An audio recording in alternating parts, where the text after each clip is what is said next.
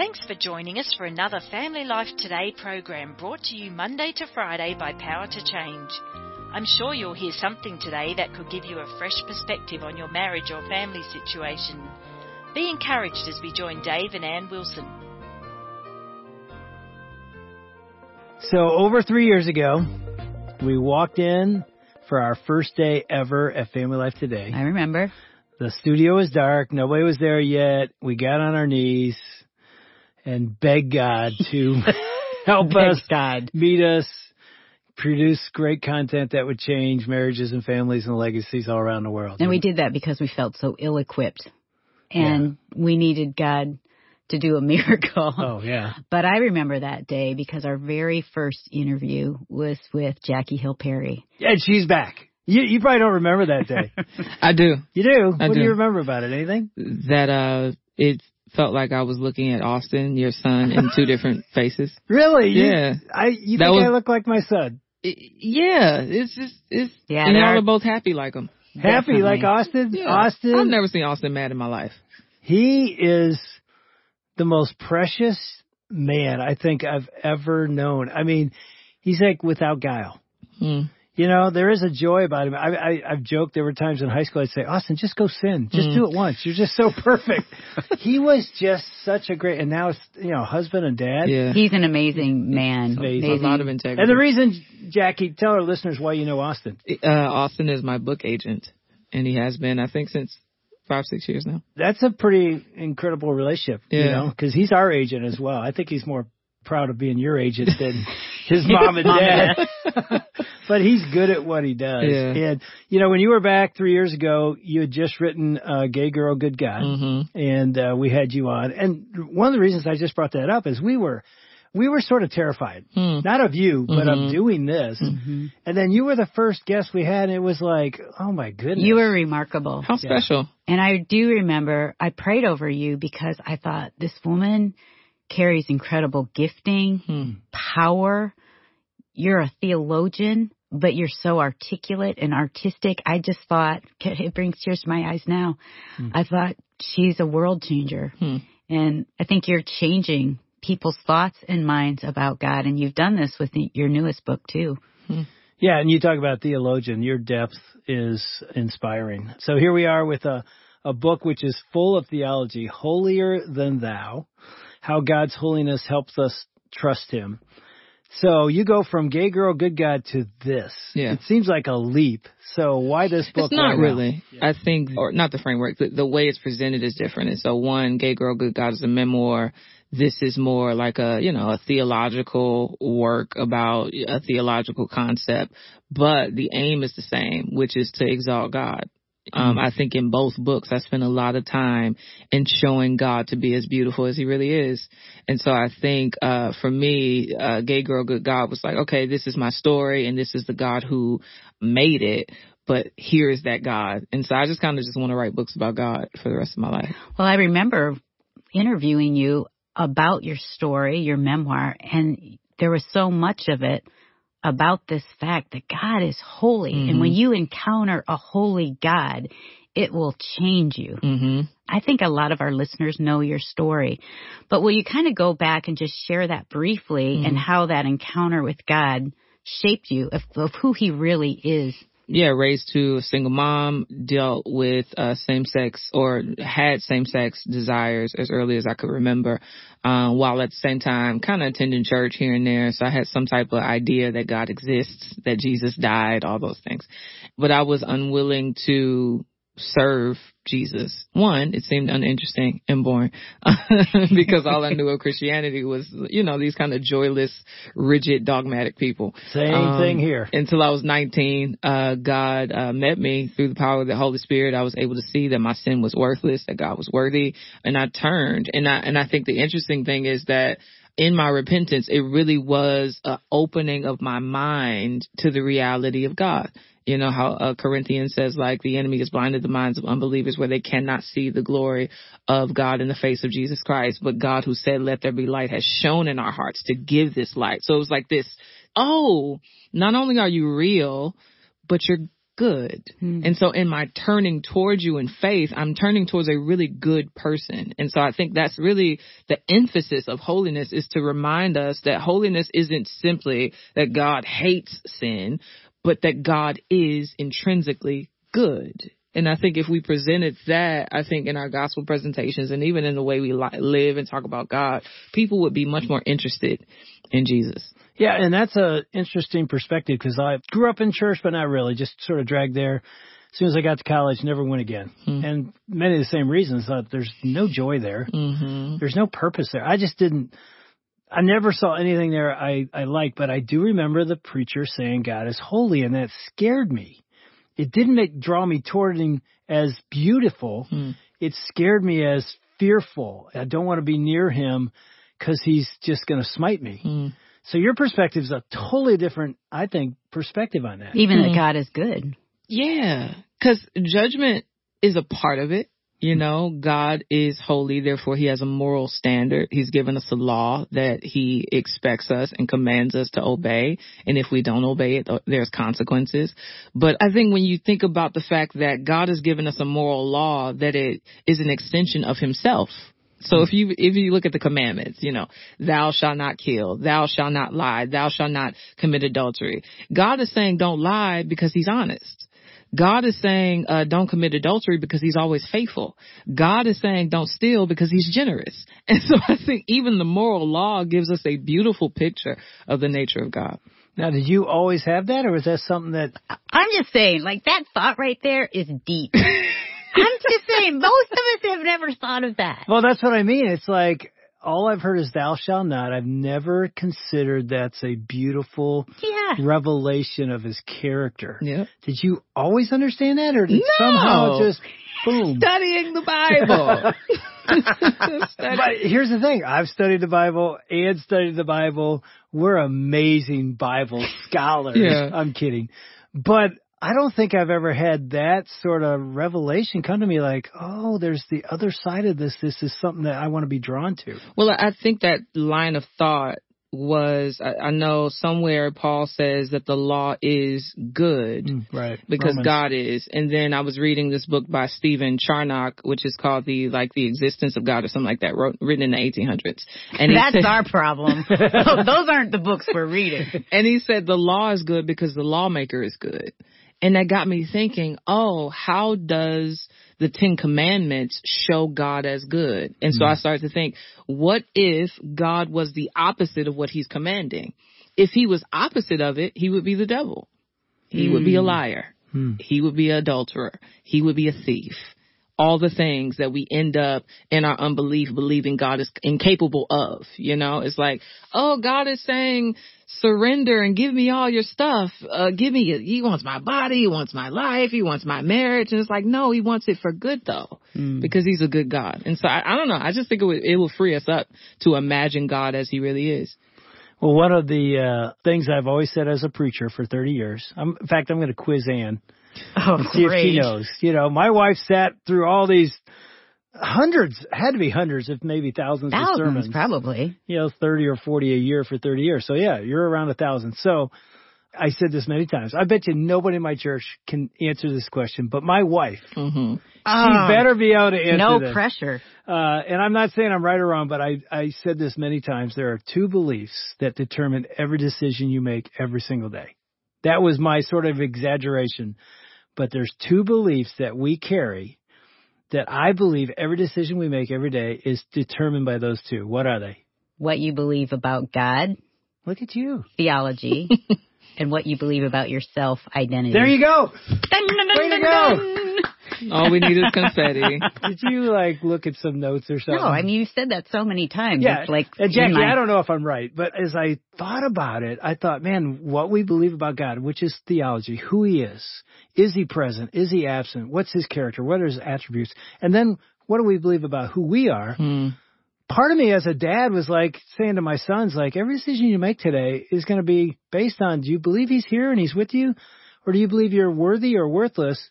I don't know if that's true or not, but when you talk about the holiness of God, you are stating that if I believe he's holy, it's going to change the way I behave, right? Absolutely. I think that's the truth. Literally. One story that intrigues me is this story of the rich young ruler and how Jesus, he comes to Jesus and says, good teacher. That's already interesting because he's calling him a good teacher, which is cool, but is he just that? And so he says, hey, how could I, inherit eternal life? Jesus is like, he gives him the law. He's like, oh, I kept all those since I was a kid. And Jesus was like, oh, okay, so leave everything you have and follow me. And it says that the rich young ruler walked away sad because he had many possessions.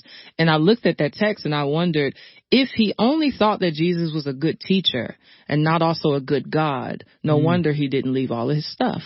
And so it's like, man, if you see that God is bigger and better than everything you have, then that will govern how you behave. Because now you realize I'm giving up all of this stuff, but I'm gaining everything, which is what Paul says. Like all of that stuff is trash compared to what I get in God. But he had to believe God was worthy and better than everything he gave up. So absolutely, everything you believe about God will determine how you live this life. Which is so interesting because, working with Detroit Lions wives for 35 years. And so often I would ask them, is there anything keeping you from giving God everything?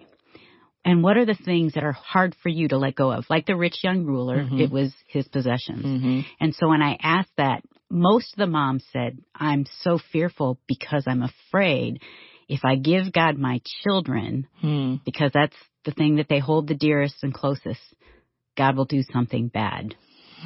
Now, what would you say? They're sitting in your Bible study. This is a little bit of your book of what you're saying. It's the kind of that misconception of who God is. Yeah. I would empathize, but I would warn. And this would be the warning, is that I think sometimes we really don't realize how much spiritual warfare is active in our conception of God. Because why would the devil and his demons want you to hope the best in God?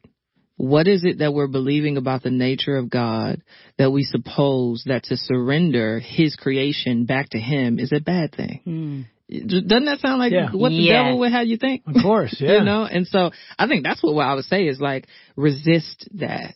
Resist that spirit that would accuse God in your mind. But I would also say, let's look at the scriptures and let's look at what he does and how he is and how he moves. Even the fact that he sent even his own son for our good. Everything he does is good. Doesn't mean that everything that he does isn't hard and difficult, but it does mean that he does not have sinful aims and sinful motives in his dealings with us.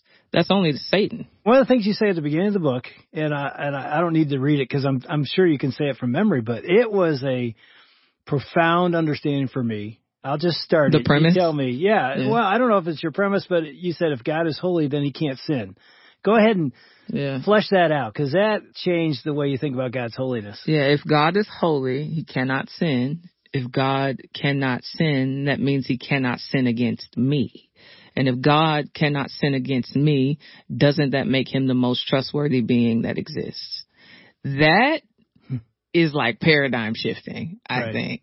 Me too. I was thinking about my relationships with people. I don't trust people easily, right? And that's because we're inconsistent, we're unfaithful, we lie sometimes, we're greedy. We don't trust people because people are sinful.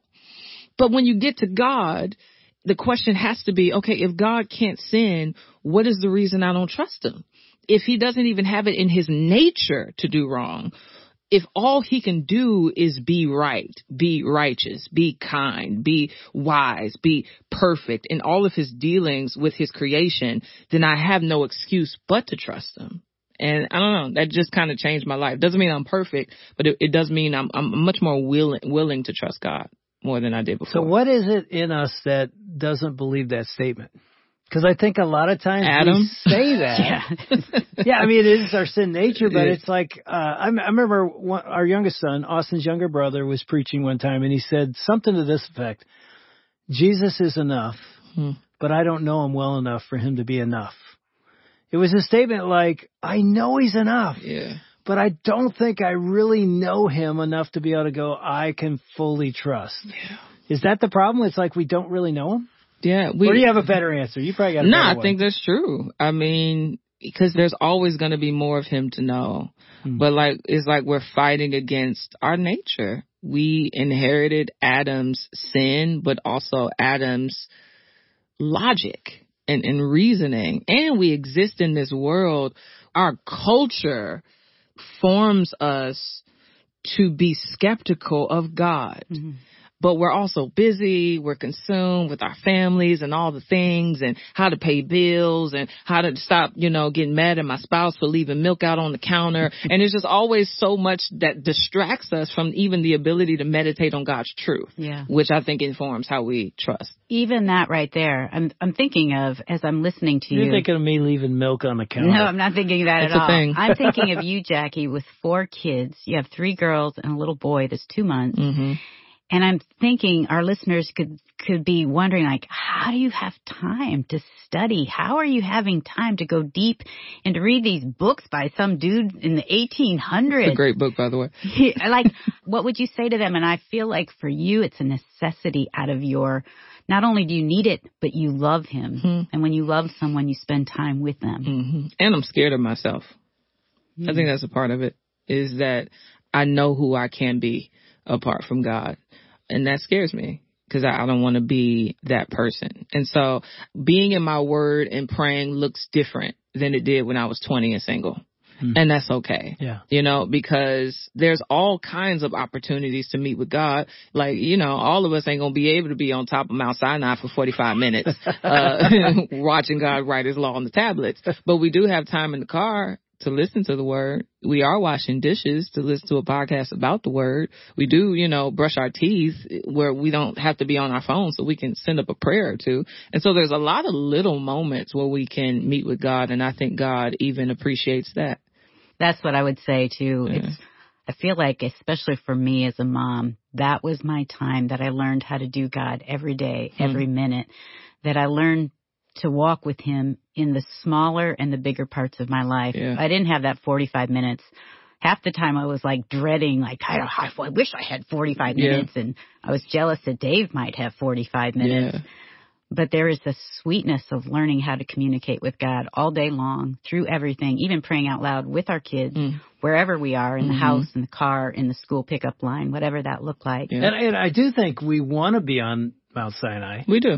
And I just read it. I'm going through the 1 Year Bible, so a few weeks ago I'm reading that, and the contrast of what's happening on the mountain with God and Moses and what's happening down in the valley where they're building the idol. I thought, we live down here so often. We're building idols. We're going after stuff. We know he's holy. We just don't embrace it. And then our life is sort of like the valley. We're in chaos. Is that true? I think so. I think that's the thing about sanctification, is that all of this takes time. As you get older, you do have time to be on Mount Sinai for 45 minutes again. You can be up there 2 hours. And it's pretty amazing. But I think what often happens is the beauty of the world captures us, and the beauty of God eludes us. Maybe I'm exaggerating, but it feels like things that are shiny around me grab my attention, and God seems sometimes distant and so holy he's unknowable or unattainable. And I just run after something that's more immediate than I think so, because transcendent. I think even in Exodus 32, when they were making the golden calf, I think a part of the reason they did it is because it was quick and convenient. And so it's like, hey, Moses is up there with God. Been about 40 days, 40 nights now. I don't know where Moses is, therefore I don't know where God is. And so I think even our impatience leads us to make idols because we don't want to wait for God to reveal himself through the text. It's just like, Psalms, it's boring. You don't want to wrestle with it because it's not quick enough, or you're being tempted with lust, and so instead of waiting for God to give you the power to endure, you go to porn. Like, it's all of these quick satisfactions which don't satisfy at all. I mean, I could sit on what you said there when you said, it scares me who I would be without God. That would be a great dinner conversation. Maybe with yourself. Your kids may not tell you if they're teenagers. But who would I be? Or what are the things I run after when I feel like God's been up there too long and he hasn't been down here with me? Or really, I'm down here and I haven't been with him. You know, what are the things that my appetite starts to yearn for? I think that would be a great question to have with your spouse. Where do you go when you haven't been with God for a while? As a mom, I can remember realizing, because I had that same fear, Jackie, like I got so impatient with my kids. I started yelling all the time. And, well, even when I was with Jesus, I would yell sometimes. That's the irony. I've yelled with my Bible open. Yeah, me too. That's real prayer. But there is something that I am afraid to, like I go back to things that I used to crave for before that don't bring me life, but I'll chase after them. Do you think that's true for you? Oh, of course. I mean, yeah, everything Jackie just said about the immediate adrenaline rush of whatever you put in the blank for your idol is the rush that often you don't get or feel with the holiness of God. That's why I think it's so elusive. And my last question to you, Jackie, would be, okay, so if there's a listener sitting there going, I don't think I understand the holiness of God. I want to. How do I? Pray and ask God to help you understand. I think that's one way to ask for wisdom, which God said he'll answer that prayer. And then get in your word. And one of the practices that I started to do early on in my walk because of discipleship was when I would read a narrative or an epistle or a psalm, I would be strategic about paying attention to the way God is described in it. So if it's a psalm where David is crying out to God, how does he describe God? He says he's a strong tower. He's a refuge. He's a rock. So I need to now say, so God is a rock. God is a refuge. God is steadfast. God is this. And I think as you kind of develop a practice of that while reading your word and believing it, that's how you start to understand who God is and therefore understand his holiness. We want to thank Dave and Ann Wilson and their team for another edition of Family Life Today. Although our programs are produced in America, the issues facing families like forgiveness, communication, and taking care of our kids transcend national borders. These issues profoundly affect relationships everywhere. In Australia, Family Life is known as Power to Change, and our mission is to effectively develop godly families, the kind of families that change the world one home at a time. A key part of our mission includes strengthening marriages and families all around the world. We want to do whatever we can to bring timeless truths to the challenges you face as you seek to strengthen your family and join us in changing the world. Do you want to learn how to use marriage to transform your community? Consider joining with us to help build marriage ministry movements where lives are transformed through the gospel. For more information or to get started today, email radio@powertochange.org.au or check out our website under Helping Couples at families.powertochange.org.au. We hope you can join us tomorrow at the same time for another Family Life Today.